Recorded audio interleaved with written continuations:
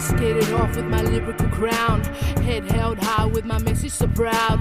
Walk in this world like a rose petal, visions of righteous girls spitting heavy mental. Hold my hands as I follow you into hiding, with the sand swallowed by the silver lining. My mouth dry, but I'm hungry for that microphone. A lie why got us jumping on these nuts I flow. Ruby red lips, diamonds of the Nile, my subconscious through the eyes of a wild child. Transferred a book of rhymes from my deep brain, pouring hearts through that time made me rip the pain. Cinematic visions of this 8mm, mimic shadows standing straight with my feet up. My head so thick I meditate in the moment, clear my mind's focus, medicating hypnosis. You're walking alone, expecting which way to choose. No direction, just a judgment to you. At the fork in the road, it's the way to lose. You're walking alone, expecting which way to choose. At the fork in the road, it's the way to lose. No direction, just a judgment to you. I walk dimensions in this paranoid universe. Tabloids rebirth of my revolutions on earth.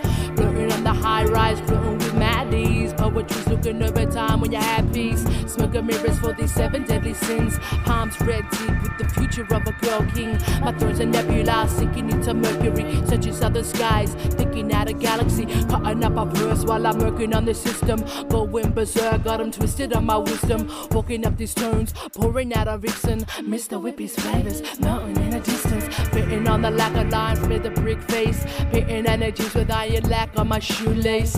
Hazy blurred visions into street ethics. Scribble words riddled into the cryptic message. You're walking alone, expecting which way to choose. No direction, just a judgment to you. At the fork in the road, it's the way to lose. You're walking alone, expecting which way to choose. At the fork in the road, it's the way to lose. No direction, just a judgment to you. Your inner soul calling out the next mission. How you're learning third eye through your intuition. It's here in this moment, keeping you inspired. With lit up lines, spitting words into you ignited. You got what it takes to keep them all in check. Each choice you make, it's like a game of chess. Those hurting days be the ones that last the longest. Focus your next move and make yourself a promise. Break the cycle of these backward effigies. Practicing your craft, shape-shifting identities. Page speech written, rewrite your own narrative. Gifted like a prophet, in the pharaoh's skin. Pyramids etched with gold, flecking to the skies. Embalmed with water, so the fluids never run dry. You're the wild one with the choice of million venoms. Choose your weapon wisely, go out and get them. You're walking alone, expecting which way to choose. At the fork in the road, it's the way to lose. No direction, just a judgment to you. You're walking alone, expecting which way to choose. No direction, just a judgment to you.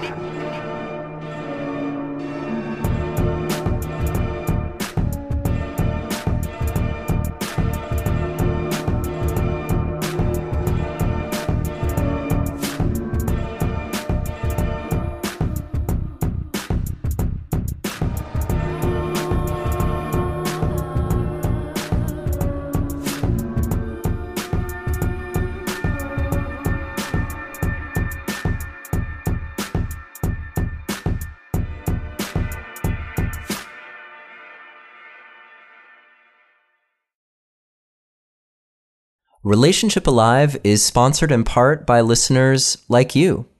If you find the show to be helpful and would like to make a contribution, just visit neilsatin.com/support or text the word support to the number 33444 and follow the instructions.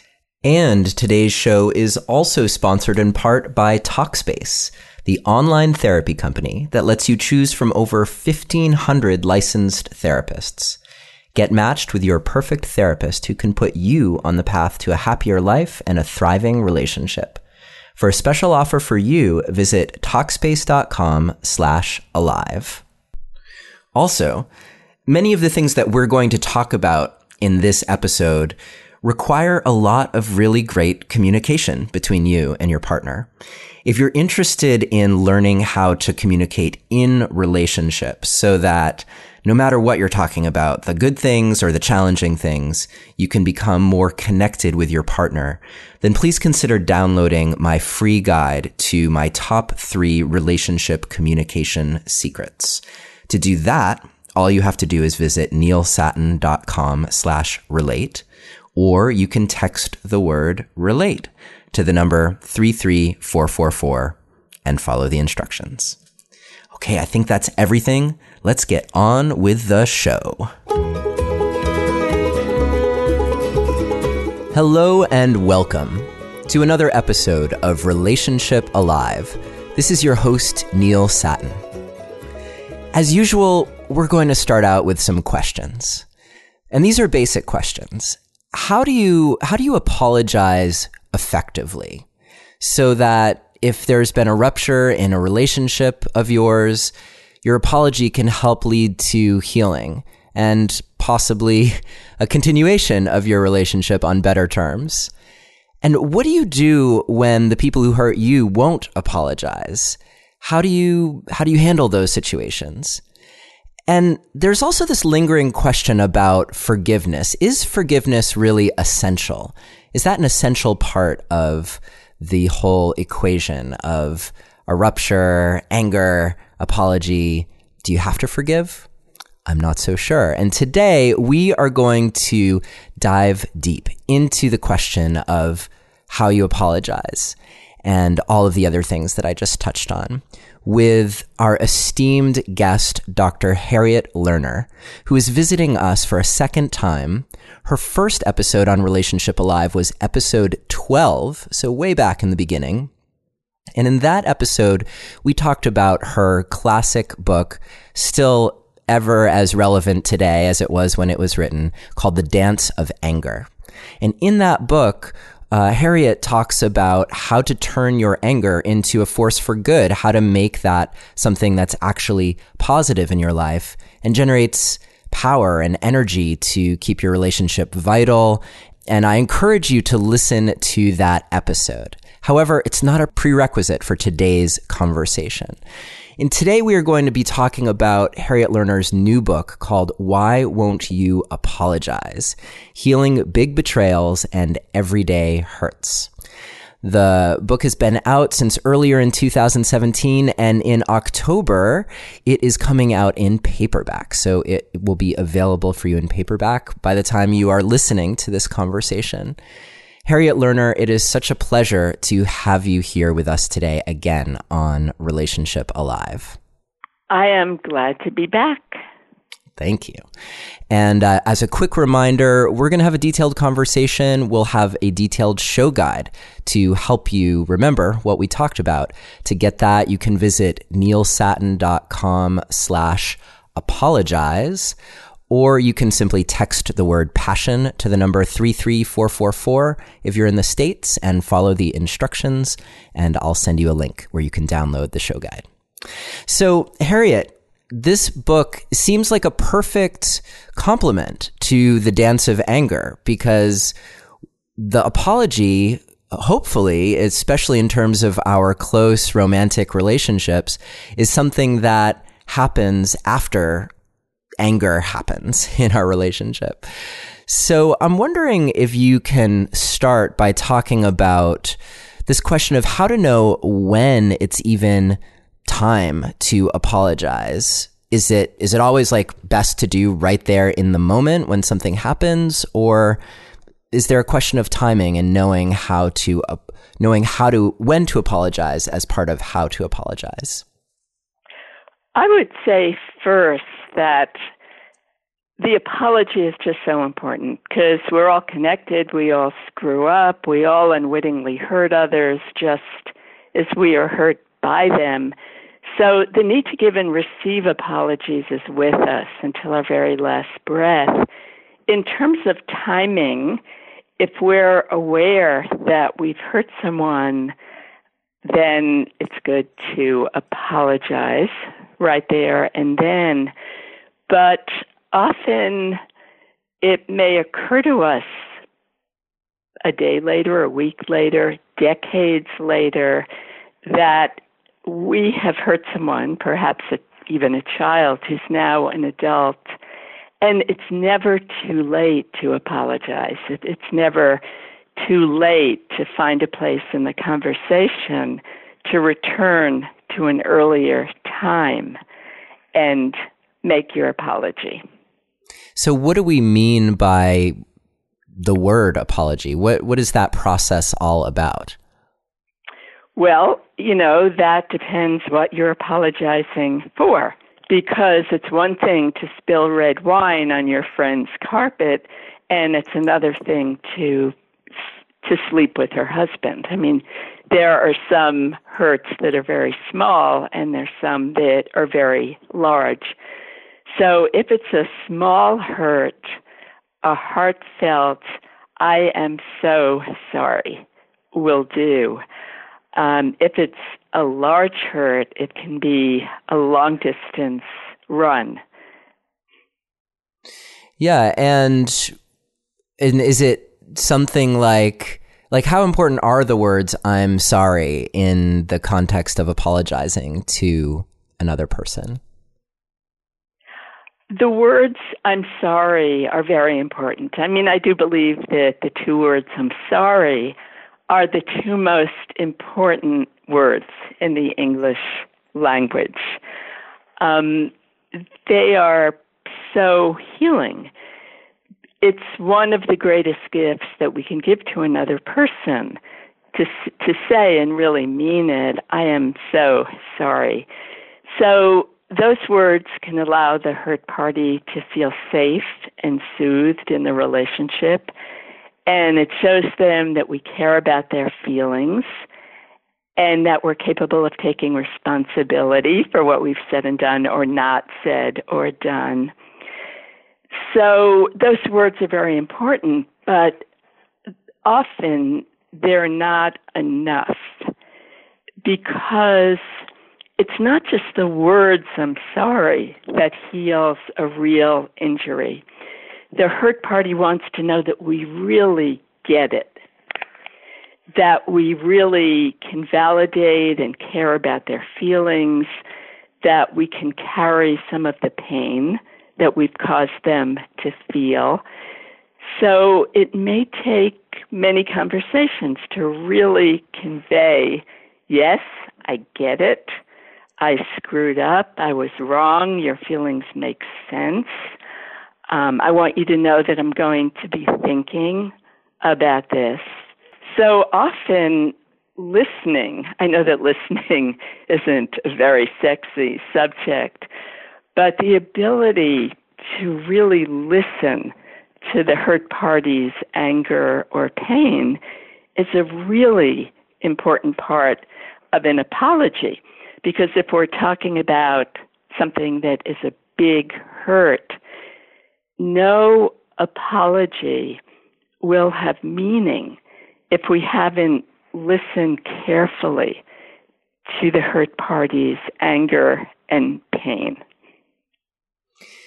And what do you do in a situation where it's clear that you've pissed someone off or hurt them, and they don't seem willing? You want to be able to repair the connection, but they don't seem willing to actually share that with you, how you hurt them or how what you did impacted them. Well, it's never useful to pursue and pressure somebody for a conversation they don't want to have or they're not ready to have. So I think if the other person doesn't want to talk to us about it, I think it's quite sufficient to say, I understand and I respect the fact that you don't want to have this conversation, and I just want you to know that I'm so sorry, and that when and if the time comes that you would like to share more with me, I want you to know that I am here to listen. Yeah, I can imagine that being really powerful to hear, and even really soothing to speak, because there's something in when you know that you have hurt someone or angered someone, that creates an imbalance within you as well. So anything that you can do to help restore what's happening internally within you also seems just as important. Exactly, because the heartfelt apology is not just a gift that we give to the other person, it's also a gift to the self, because our self-respect and our level of maturity and our level of integrity, and it doesn't matter if we're talking about, a parent and child, or we're talking about the political situation or a work situation, that our level of self-worth rests on our ability to see ourselves objectively and to take a clear-eyed look at the way our behavior affects others, and to be able to assume unequivocal responsibility for acting at another person's expense.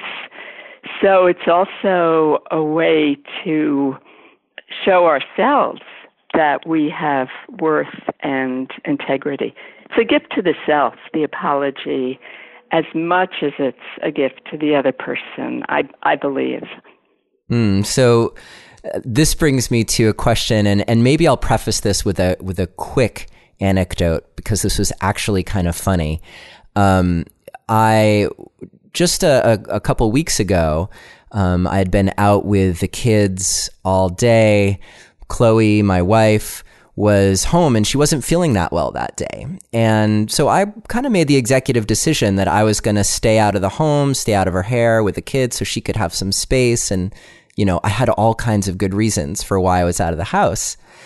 But I got home and Chloe was really angry and hurt that I had just left her home all day, feeling under the weather and not having us around.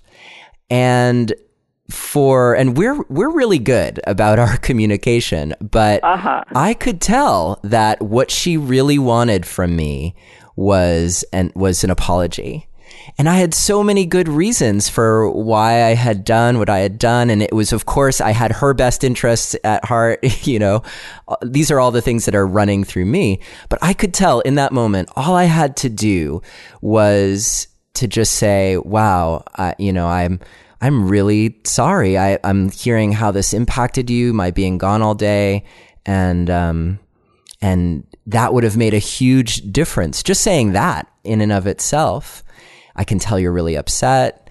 But I didn't. And then what was even funnier was that there was a package waiting for me on the front steps, and I opened it up, and within it was your book, Why Won't You Apologize? So I held that up, and we both kind of chuckled about it. And I noticed, of course, the double entendre in the title, like, why won't you apologize? I could see, being an offended party who's asking someone, why won't you apologize?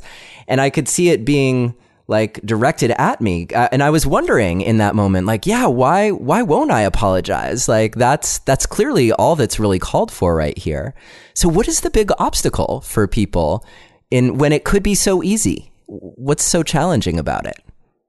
Humans are wired for defensiveness. So, for example, in the situation you described with Chloe, taking the high road, being your best self, which we so often are not when we're living with someone under the same roof, if you had been your best self, you would have said, I apologize, I'm really sorry, because what I should have done was to ask you, Chloe, what will make things better for you? Do you prefer that I hang around with the kids, or do you prefer I take them out and get them out of your hair? And Chloe, I didn't do that. I just made an assumption. I left with them, and I'm really sorry. So that is the mature, correct thing to do. But we are wired for defensiveness. So it's more likely, for example, in that situation, say, I might have just reacted and said, I was doing you a favor. It was more work for me to take the kids out, and now you're criticizing me, and I have a cell phone. If you wanted me to come back, why the hell didn't you get on the phone and call me? So, I know that, for example, well, of course, being a relationship expert, I am a great apologizer. And on a personal note, a champion. With my husband, Steve, for example, I am very good at apologizing for exactly my share of the problem, as I calculated, of course. And interestingly, it's never been more than 47% in our decades of marriage. And I also expect Steve to apologize for his share, also, as I calculate it. And we don't always do the same math. So it's very easy for, for people to get into arguments that just go downhill, sort of the theater of the absurd. Like, I'm not going to apologize first. You were 63% to blame, and, you should apologize, and et cetera, et cetera. So it's not easy. It is, to sum it up, when I say we're wired for defensiveness, what I mean is it's very hard for humans to take clear and direct responsibility for what we have said or done, or not said or done, without a hint of blaming, vagueness, obfuscation, excuse-making, bringing up the other person's crime sheet. It takes motivation and goodwill and a genuine wish for a better relationship. So this is not easy stuff. Oh my goodness. One sec. I'm so sorry. Yeah. Hi, Mom? Yeah. I know. Yeah, I said I was going to call you and I forgot. Right. I know. Mom, I'm so sorry. I said I would call. I didn't call you when I said. And right now I'm in the middle of an interview. Yeah. I know it's important. Mom, could I call you back in half an hour? I will definitely call you back this time. Okay. All right. Great. Thanks, Mom. Talk to you later. Love you. Bye. And before I do, I just might text my therapist. Today's episode is brought to you by Talkspace.com, where you can send your therapist text, audio, and video messages anytime you want, or even do a live video chat. They make it easy to connect with an experienced, licensed therapist that you pick based on your preferences for a fraction of the price of traditional therapy. Talkspace therapists are fully licensed and go through a rigorous screening process, in addition to thousands of hours of supervised professional training. To match with your perfect therapist, go to Talkspace.com/alive. And as a special offer for you, you can use the coupon code ALIVE to get $30 off your first month. That's Talkspace.com/alive and the coupon code ALIVE for $30 off. Thank you, Talkspace, for sponsoring today's episode. And now, back to the show. Yeah, and we've actually addressed on the show over and over again how once you or your partner is triggered and dysregulated, really job one is to notice that and come back into regulation. And in fact, I think we even spoke about that back in the Dance of Anger, that it's hard to do anything that would be productive and positive when every ounce of your system is focused on either fighting or flighting. Exactly. We're wired for fight or flight. We are wired for distance and blame when things get intense, so that if we want to offer a good apology, it's always a good idea to calm down first. And I'm wondering if we can just touch too on the role of shame. Something I notice so clearly, like when my son, for instance, who's 10, like when he does something and he whacks his sister or whatever, and it so obviously was him just being out of line. And again, all he'd have to do is say, "Wow, Zella, are you okay? I'm really sorry." But for him, I can see the impact of of accepting responsibility, it's really challenging for him, even though it's so clear what happened. And it seems like that comes down to some weird, well, I don't really want to call it weird because it seems like something most of us do, but some connection between accepting responsibility and the shame we feel. Right. And it's always more complicated than the way that we punctuate it. For example, you may see it that your son, quote, started it, unquote. And in fact, we don't know all the factors. No one can know, even your son, impinging on your son, what he might be anxious about, what the person he whacked might have done to him yesterday out of your sight. Right. And very often, your point about shame is extremely important because when people feel shame, they cannot apologize. The ability to apologize, and let's go back to grown-ups, since I assume that all of our listeners are grown-ups. Right. If you're under the age of 18, you should seek your parents' permission. Exactly. Or under the age of 5. When I've studied people who really will never apologize, they will never apologize. They'll never orient toward reality. They'll never see themselves clearly. They'll never feel remorse. They are people who carry a lot of shame.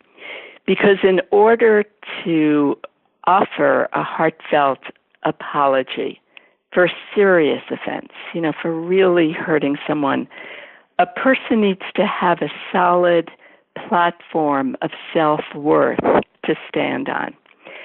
And then if they're standing on this platform of self-worth, from this higher vantage point, the person can look out at their bad behavior and they can apologize because they see their mistakes as part of a much larger, more complex, ever-changing picture of who they are as a human being. But some people, and especially those who do serious harm, stand on a small, rickety platform of self-worth, and they're unable to own up to the hurt they've caused. They're unable to really get it, because doing so threatens to flip them into an identity of worthlessness and shame. So the non-apologizer walks on a tightrope of defensiveness above a huge canyon of low self-esteem. And part of the reason, going back to kids, part of the reason that kids often won't apologize is that parents or teachers unwittingly shame them. And rather than talking about specific behaviors, like, it wasn't kind of you to say what you said to your little brother, the parent might say, I can't believe you said that. I can't believe that you're the kind of person who would do this thing. What's wrong with you? I mean, I have said that to my husband, Steve, when he brings home too many overripe bananas, sort of like, what's wrong with you? You've brought home 5 totally ripe bananas. We're not big banana eaters, and 3 of them are going to go into the compost bin. So far, so good, because I'm talking about the facts. But then if I'm having a really low self-esteem day, I might shift into, well, what kind of person are you? Like, what kind of person are you, Steve, that you don't care about food rotting in a world where people are going hungry? And so then I leap from the facts, 3 bananas are going to end up in the compost bin. Don't do this next time. To questioning what sort of person he is, and, that he's being a bad world citizen. And of course, he's going to get defensive. Of course, he's not going to apologize, because I'm shaming him, of course he's going to say, as he did, well, if you don't like the way I shop, do the shopping yourself. So when we shame someone and we overdo it, we want the apology, but we sort of go at them with our guns blazing, we're not going to get the apology. And that is a very common dynamic between the offender and the offended. And I like that you brought that up, one, because that anecdote in your book was so funny that I read it to Chloe and we laughed about that. But also because I think a lot of people in relationship, I hear from a lot of listeners who are like, we're having these arguments or these things are happening and, is maybe something's wrong. I think particularly once people leave the honeymoon phase of their relationship and start arguing, they think, I made a mistake. And I think it's helpful to hear that actually these things happen in real life with people who are masters of relationship and what one ought to do. It doesn't always happen so cleanly. What's important is the resiliency of your relationship and your ability to repair after that. That's right. So I'm wondering, what is a good way to ask for an apology if you feel like one is, if you feel like you deserve one? Well, it's not useful to insist on an apology. And often, for example, in couples, when one person, more often the wife, insists on an apology, the other person, they feel like a child. They feel then that they don't have the space really to give a genuine apology. They're just trying to shut the other person up or quiet them, or they're not going to apologize at all. They'll dig their heels in. The biggest mistake that people make when we want an apology is to overtalk it, to overdo it. Like we were just talking about, Neil, coming at the other person with our guns blazing and bringing up their crime sheet. And you lose people. When you go on and you overtalk a criticism, you lose the other person. They will basically emotionally leave the conversation. And in that sense, you protect them because they don't have to be accountable. They'll just get more defensive.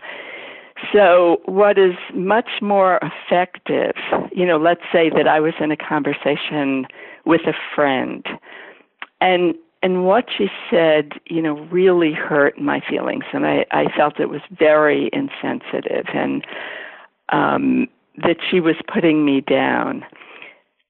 I'm not going to get an apology if I come at her with criticism and blame, sort of like, what's wrong with you, and how could you treat me like that, and I thought you were better than that, and you ruined my day, if not my life. It's much more powerful, and it puts the other person much more on the spot. Say in that example, if I said to my friend, in that conversation, when I left that conversation, I felt like a smaller person. I felt like you didn't respect me. And I don't know if that was your intention, but I wanted to share that with you because I would like to hear your perspective. And sometimes, and I think our listeners will be able to relate to this. I know it's true for me. It's much harder for me to say it's shorter. It's much harder for me to say that hurt my feelings. and then leave the empty space. It's easier for me to deliver a small lecture. So say it shorter. Saying it shorter is a real skill. And I can't remember if I talked about it in The Dance of Anger, but I talk about it in Why Won't You Apologize? Because the longer the word count, the more likely the other person is going to vacate the emotional premises. And it's really interesting because when I was writing, it was the Mother Dance, when I was writing the Mother Dance, and I had interviewed hundreds of kids, and I asked the question, what could your mom or dad do to make the family better? And the overwhelming response was, say it shorter, Mom, or say it shorter, Dad. Like, you tell me to clean my room, but then you go on and on about responsibility, and like I can't even remember the first thing that you said. So it is a great skill to be able to be clear and direct and to say it shorter. And longer conversations, of course, will be necessary for some subjects. But the initial conversation or confrontation, if you want an apology, will go best if you can say it shorter without criticism or blame, because, Neil, even the most difficult things, anything that we want to say, can be said with kindness. And so important. It's so important because I am not telling listeners to be some kind of goody two-shoes and sugarcoat things. When you say something with kindness, like that hurt my feelings, and I left our conversation feeling like a smaller person that you don't respect, that is not being a goody two-shoes. That's putting the other person on the hot seat, because rather than throwing fuel on the fire and making sure that they're going to protect themselves with their defensiveness, you are really inviting them to think about your feelings and the effect of their behavior on how you felt. Yeah, that feels like it's also related to what we were talking about a few minutes ago with the question of dealing with a non-apologizer. It seems like before you would conclude that you're, say, with someone who isn't an apologizer, that it's maybe more helpful to decide if you're even creating space for someone to apologize to you through those kinds of statements that you're talking about. Exactly. And ideally, we're going to keep a double vision on this. We're going to consider how our own behavior is making it more difficult for the other person to have the space to really apologize. And sometimes we also have to accept that certain people will never apologize, that some people will never apologize. Yeah.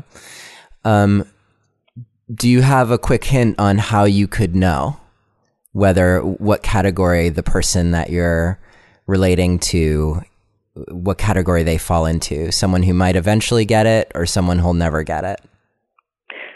You can be your very best self and keeping it short, experimenting with bringing up the painful subject without criticism or blame, saying it's shorter. You can experiment, and we learn about other people by having the courage to vary our behavior and try different experiments.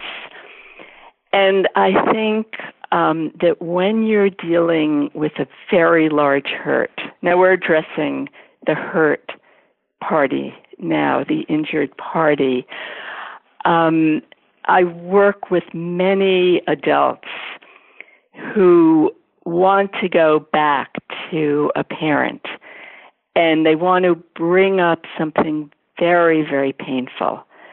It might be sexual abuse. It might be that they felt very neglected during a divorce that occurred when they were 7 years old.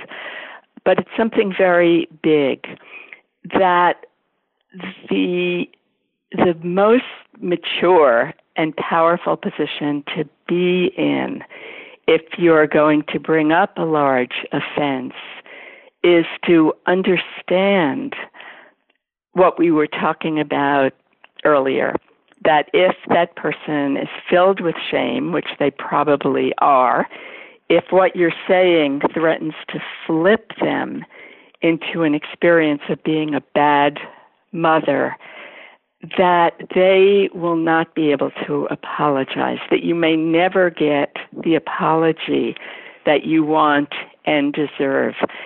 So the important point here, Neil, that I would like all of our listeners to appreciate is that the best reason to bring up something painful that you really want your mom or dad or your sister or Uncle Charlie or best friend to get, the best reason to bring it up is because you need and want to hear your own voice speaking the truth about what you really believe and what you know to be true. And to understand when you bring it up that the apology that you want may never be forthcoming, and you may still decide to speak.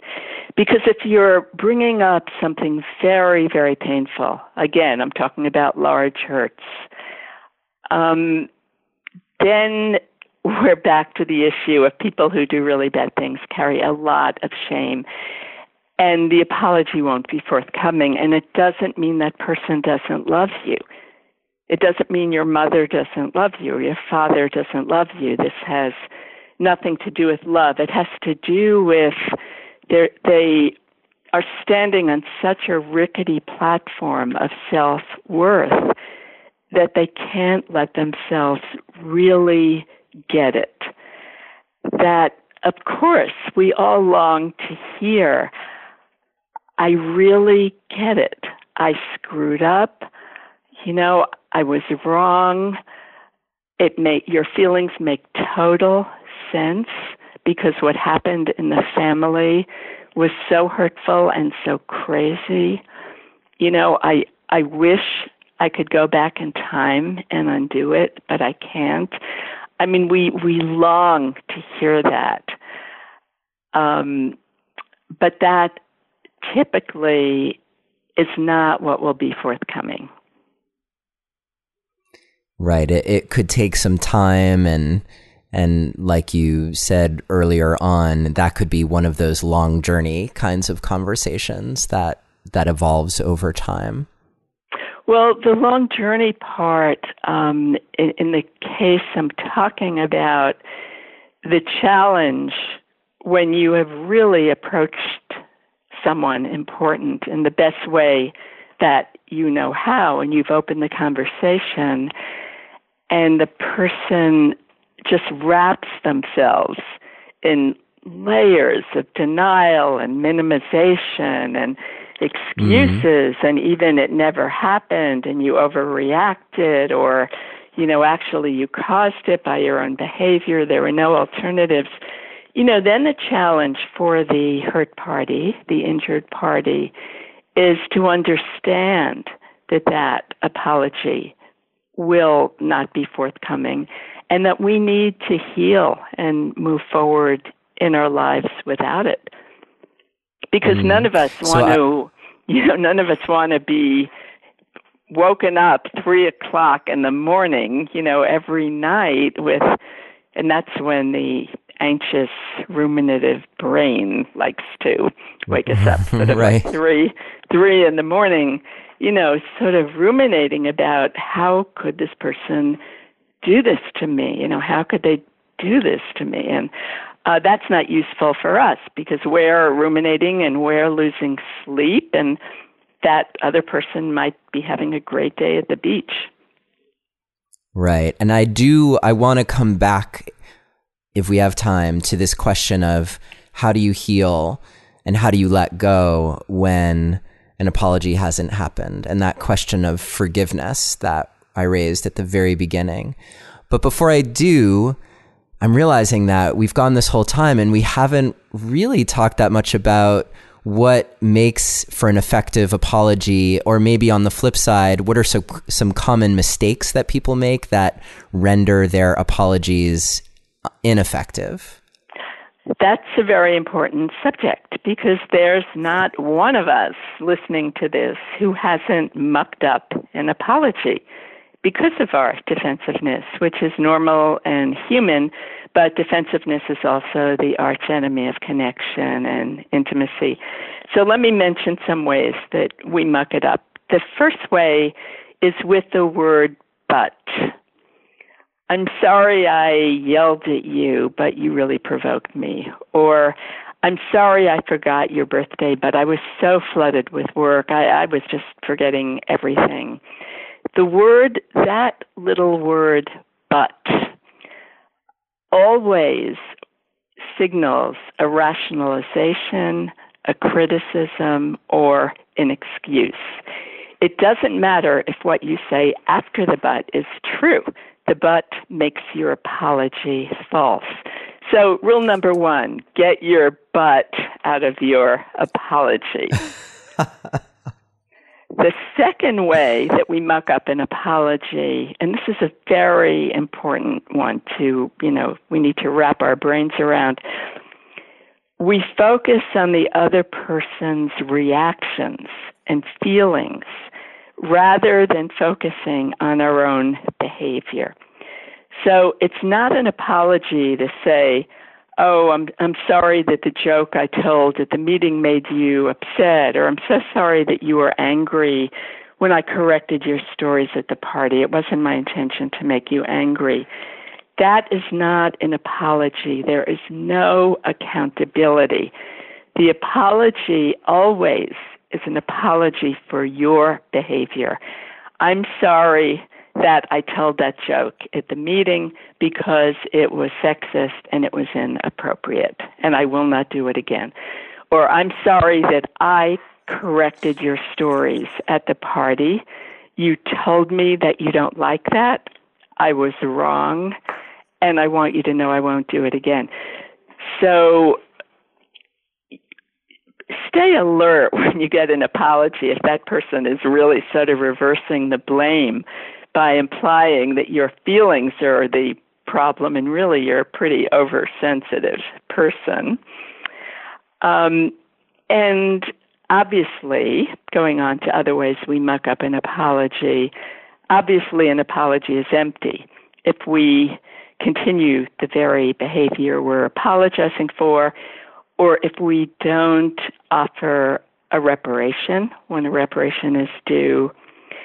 And finally, and this will tie in with some of the more in-depth issues we were talking about before, Neil, an apology should not be a quick way out of a difficult conversation, way to shut the other person up. Like, I told you 10 times that I'm sorry about the affair. Like, why do you keep bringing it up? Why do you keep holding on to it?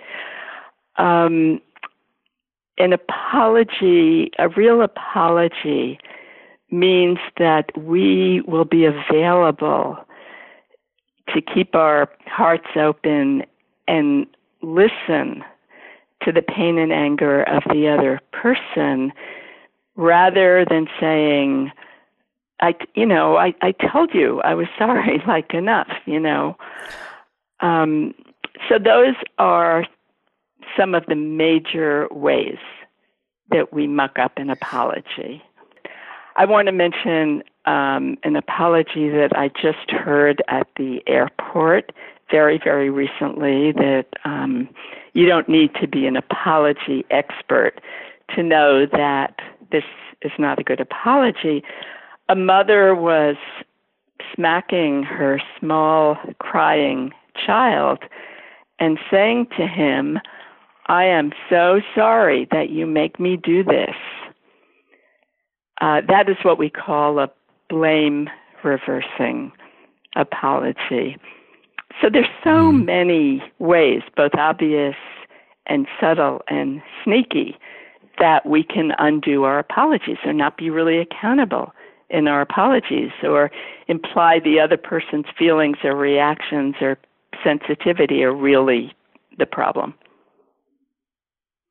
So, and you were talking a moment ago about creating space to really hear the person that was wronged, and I think you even bring up Janice Abrams Spring's work, where she talks about, in the case of affairs, being willing to bring up the subject that you're afraid might be the sore subject for the person that you've offended, as a way of showing them that you actually care about it, and giving them opportunities to tell you exactly what's going on for them. Yes, Janet Abrams Spring, in talking about affairs, has a wonderful concept called the transfer of vigilance, where, for example, the husband who had the affair might come in and say to the therapist, "I can't stand it anymore. My wife is obsessed. I need her to stop thinking about this and to stop bringing it up." And what Janice would say is, you need to bring it up. You need to show her that you're carrying some of the pain, that you're thinking about it, because the more you try to muzzle her, the more obsessed she will become. So that the person who did the harm, we always wait for the hurt or traumatized person to bring it up. Let's say that your sister brings up sexual abuse or something, terrible that happened to her. It may not occur to you as the listener or as the witness, meaning it happened in your family. It may not occur to you to say to her, "I'm so sorry that this happened in our family. I have been thinking a lot about what you've told me and how painful that must be. And is there more that you've thought about that you haven't told me?" Instead, we tend to think to ourselves, well, if the other person doesn't bring it up again, I'm not going to bring it up. It's their thing to bring up.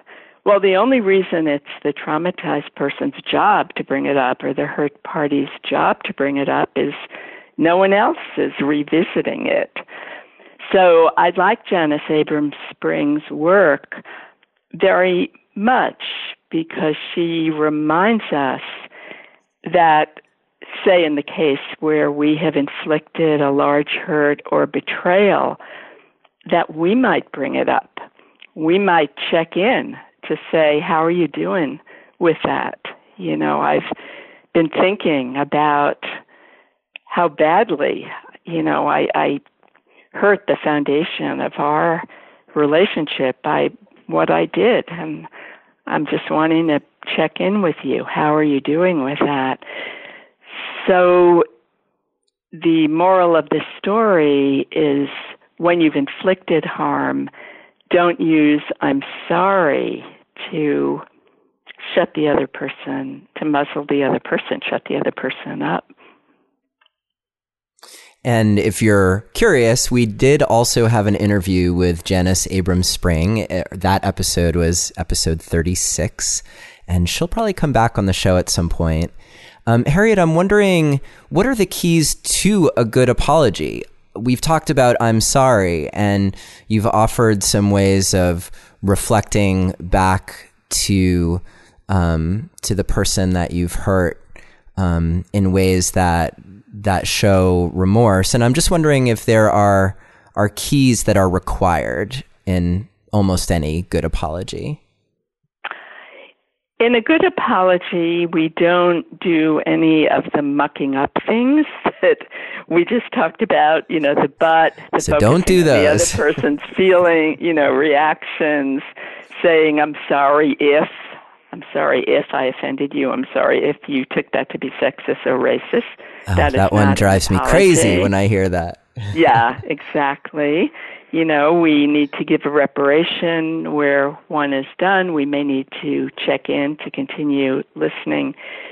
So a true apology, it involves caring about the relationship and the other person.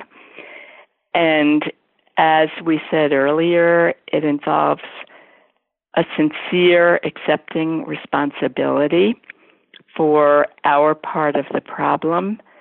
No mixed messages, no evasion, no excuse making, no saying, well, I apologize for this, but, you did that.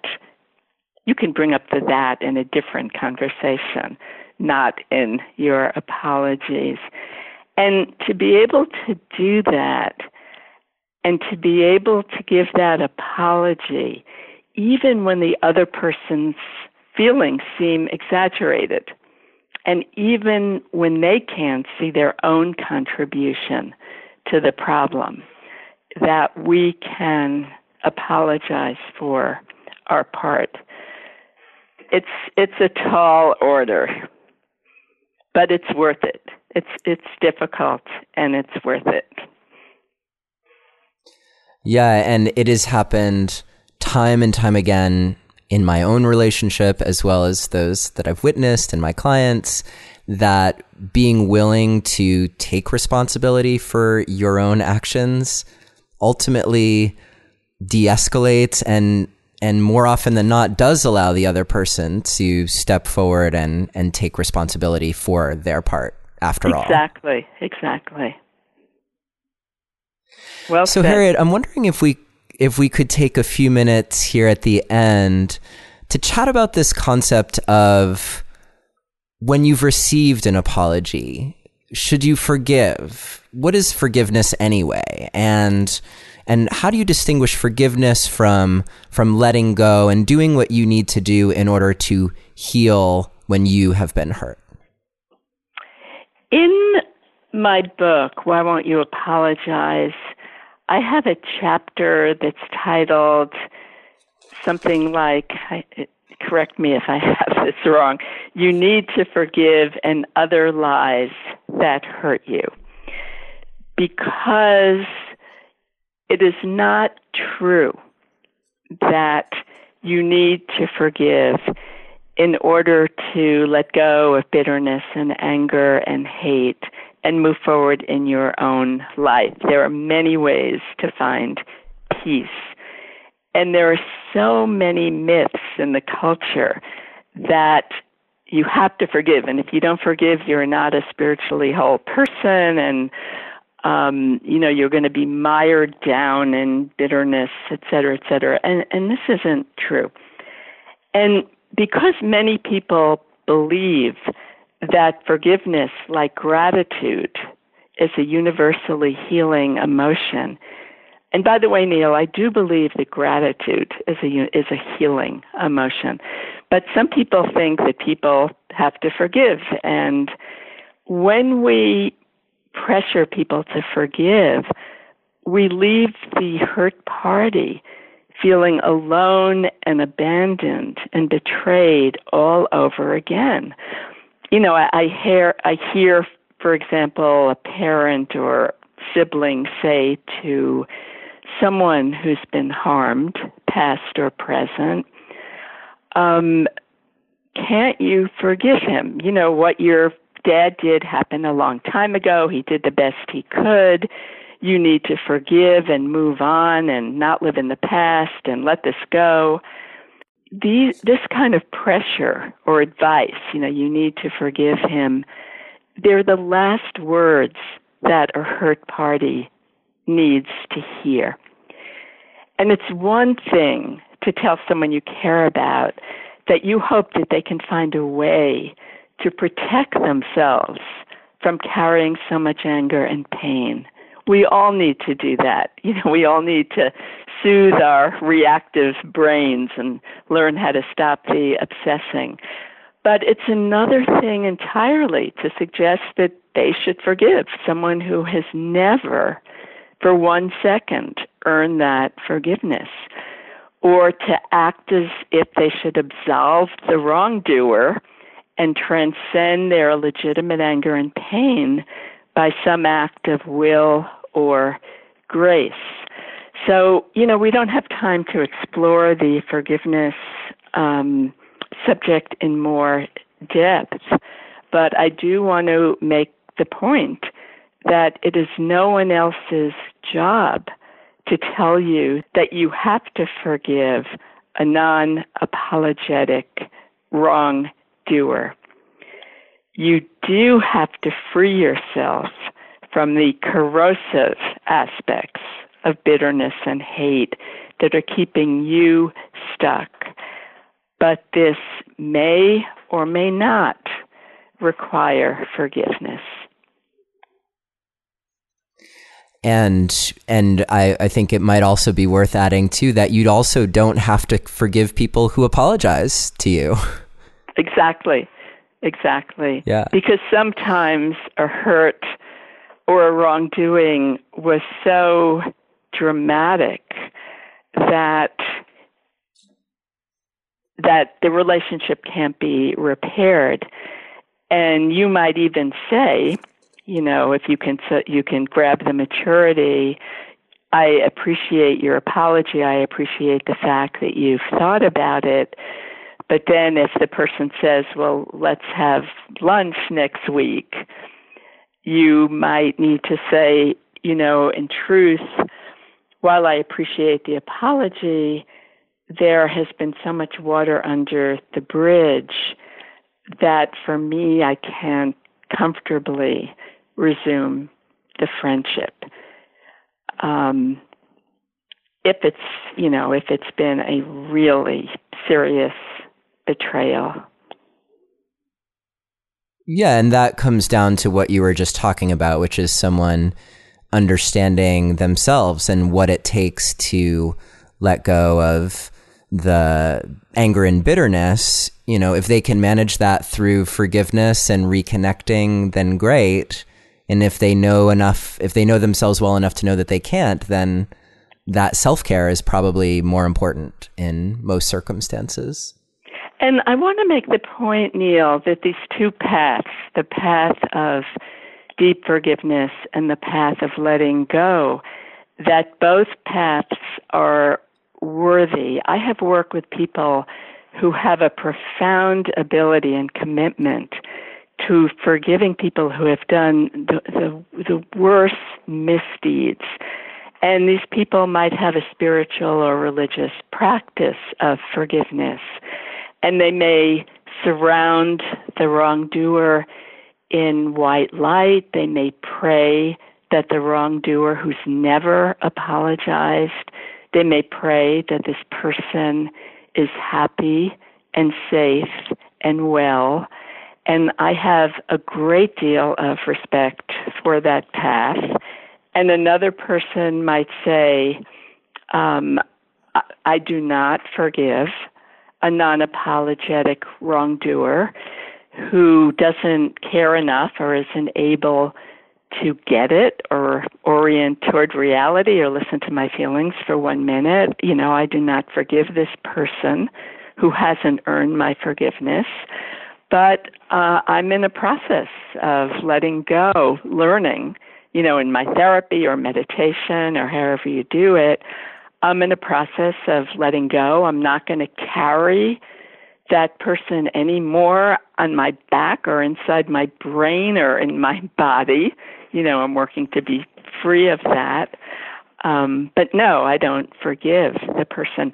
And of these two paths, one being a deep spiritual forgiveness and the other being that we don't forgive the non-apologetic offender, but we are working on letting go and resolution.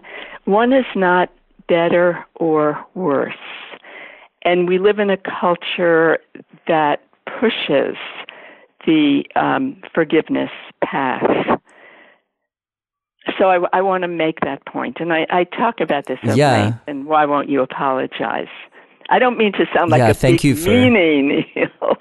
I don't want to sound like a meanie that doesn't believe in forgiveness, but I actually think that chapter, you need to forgive another lies that hurt you, actually in some ways is the most important chapter in the book.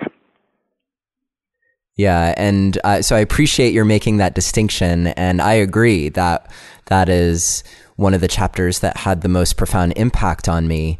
And I'm also glad that you brought up the just ability to say thank you for your apology.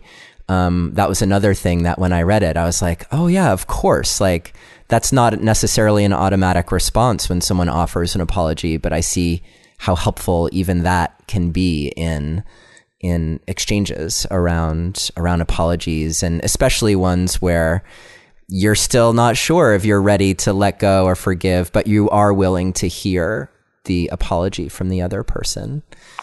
That magical... Yeah, go ahead. That magical, simple statement, thank you for the apology, is what parents and teachers need to learn if they want their children to apologize. Because all the children I interviewed who don't want to apologize, it's because instead of saying, thank you for the apology, the parent or the teacher has all kinds of add-ons, like, thank you for the apology, but, next time maybe I won't have to ask you for it, and thank you for the apology, but, you're not saying that like you really mean it, and you're looking down at your toes. You're not looking at your brother, and go back in your room and, think about how you hurt him. And kids tell me that they don't want to apologize. They want to put their fingers in their ears because they know when they apologize, there's going to be these add-ons that make them feel, what's the point? So with children, this is, adults too, but with children it's so important, learn to say thank you for the apology. And then if there's more to discuss, save it. Have another conversation about it. Yes, and I love how you talk about the importance of modeling apologizing as a way of helping children learn how to apologize. That's right. Children watch us. It's more what we do than, what we might lecture them about. Yes, and there's no child quite as good at picking out when you're not walking your talk as your 10-year-old son. Take it from me. Harriet Lerner, thank you so much for coming back on Relationship Alive to chat with us. Your book, Why Won't You Apologize, available in hardcover and paperback, is so instructive, and I found it to be such a helpful read as I pondered what works in my relationship and what hasn't worked, and I got it spelled out pretty clearly why, along with the amusing aspect of just picking up a book called Why Won't You Apologize when I was having trouble doing that very thing. It's such a great honor to have you here on the show, sharing your wisdom with us. Thank you, Neil. It's been a great conversation. Thank you. And as a reminder, if you are interested in our detailed show notes, you can pick them up at neilsattin.com/apologize, or you can text the word passion to the number 33444 and follow the instructions. Take care. Thank you for listening to another episode of Relationship Alive.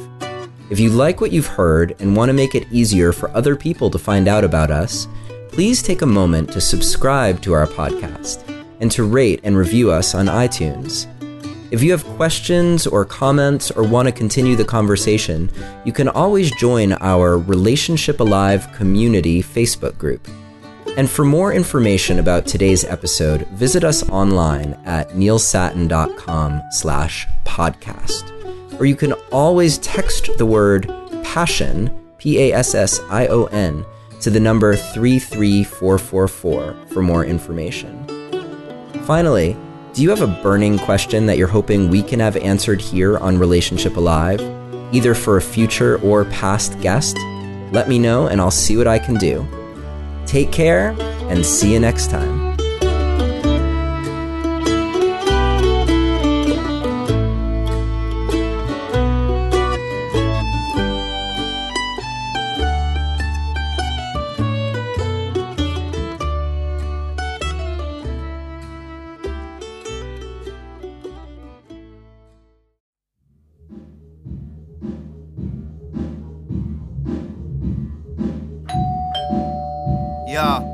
Now welcome to the mansion, where the rats are rampant. Cracks in the plaster, the carpet hasn't been vacuumed here for at least the last 10 years. The idea's so hard to imagine. The mansion, stark and it's stagnant. Part of the charm, yeah, the garbage is stacked up. Smells like a landfill, ants in the trash bin. Excuse a mess, but it's cleaner than it has been.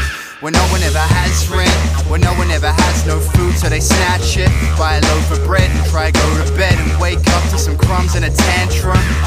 Yeah, that's a mansion, that's a rat's nest where I hang my hat. Yes, that's the address where the bills are sent and ignored. It could all be yours. I got a room for rent. I'm about to kill somebody. I'm about to lose my head. Can't find my socks and the room's a mess. So good when you think about moving it. I got a room for rent. I'm about to kill somebody. I'm about to lose my head. Can't find my socks and the room's a mess. So good when you think about moving it. I got a room for rent. Fuck drank my milk. Last week we had a break-in again. It came in and went. It's crazy cause they didn't take anything. They must have felt bad for the way that we live, cause they left $20 sticky tape to the fridge. I guess it's really nothing to steal when half of the furniture here's been built out of milk crates. Nothing works and the place is a real estate. We ain't Bill Gates, that's why the bill's late. That's why the real estate hates us. We get dirty looks from our neighbors. We get noise complaints from our neighbors. We get internet from our neighbors. Pull a crate up and make with the payment. Yeah, it's part of the contract that you ain't getting none of your bond back, but you can move in whenever suits you best. I got a room for rent. I'm about to kill somebody. I'm about to lose my head. Can't find my socks and the room's a mess. So good when you think about moving it. I got a room for rent. I'm about to kill somebody. I'm about to lose my head. Can't find my socks and the room's a mess. So good when you think about moving it. I got a room for rent. Okay, look, let me give you some ground rules to help you to deal with a house full of scoundrels. You gotta learn how to lie, learn how to steal food and cover it up to survive. Remember, if there's no name then you eat it, but if it's got a name on then eat it, but keep it a secret. You gotta think like a genius. It's easier to throw away than clean it.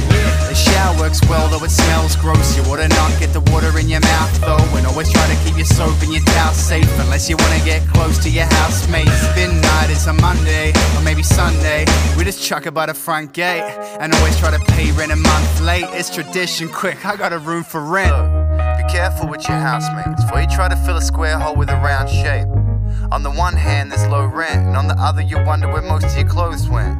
It's simple, the house is a fishbowl. The wow factor, wow what a shithole the mansion. I just came to say goodbye, cause the room for rent was mine. I'm about to kill somebody. I'm about to lose my head. Can't find my socks and the room's a mess. So good when you think about moving it. I got a room for rent. I'm about to kill somebody. I'm about to lose my head. Can't find my socks and the room's a mess. So good when you think about moving it. I got a room for rent.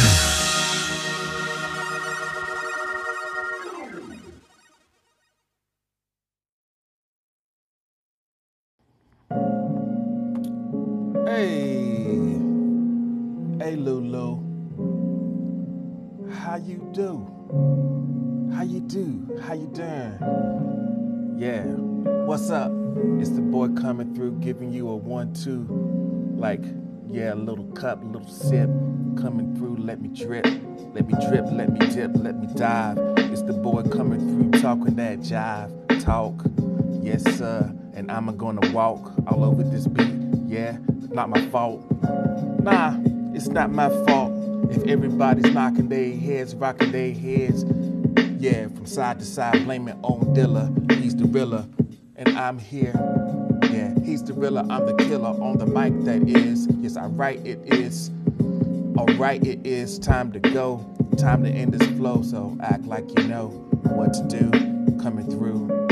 What's up? Trying to see what's going on with you.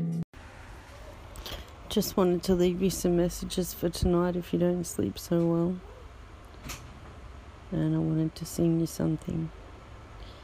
Good night, sweetheart. Well, it's time to go.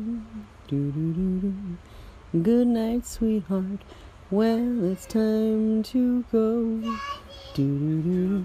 I hate to leave you, but I really must say, good night, sweetheart. Good night. Dun-do-do-do-do-do. Good night, sweetheart. Well, it's time to go. Do-do-do-do. Good night, sweetheart. Well, it's time to go. Do-do-do-do.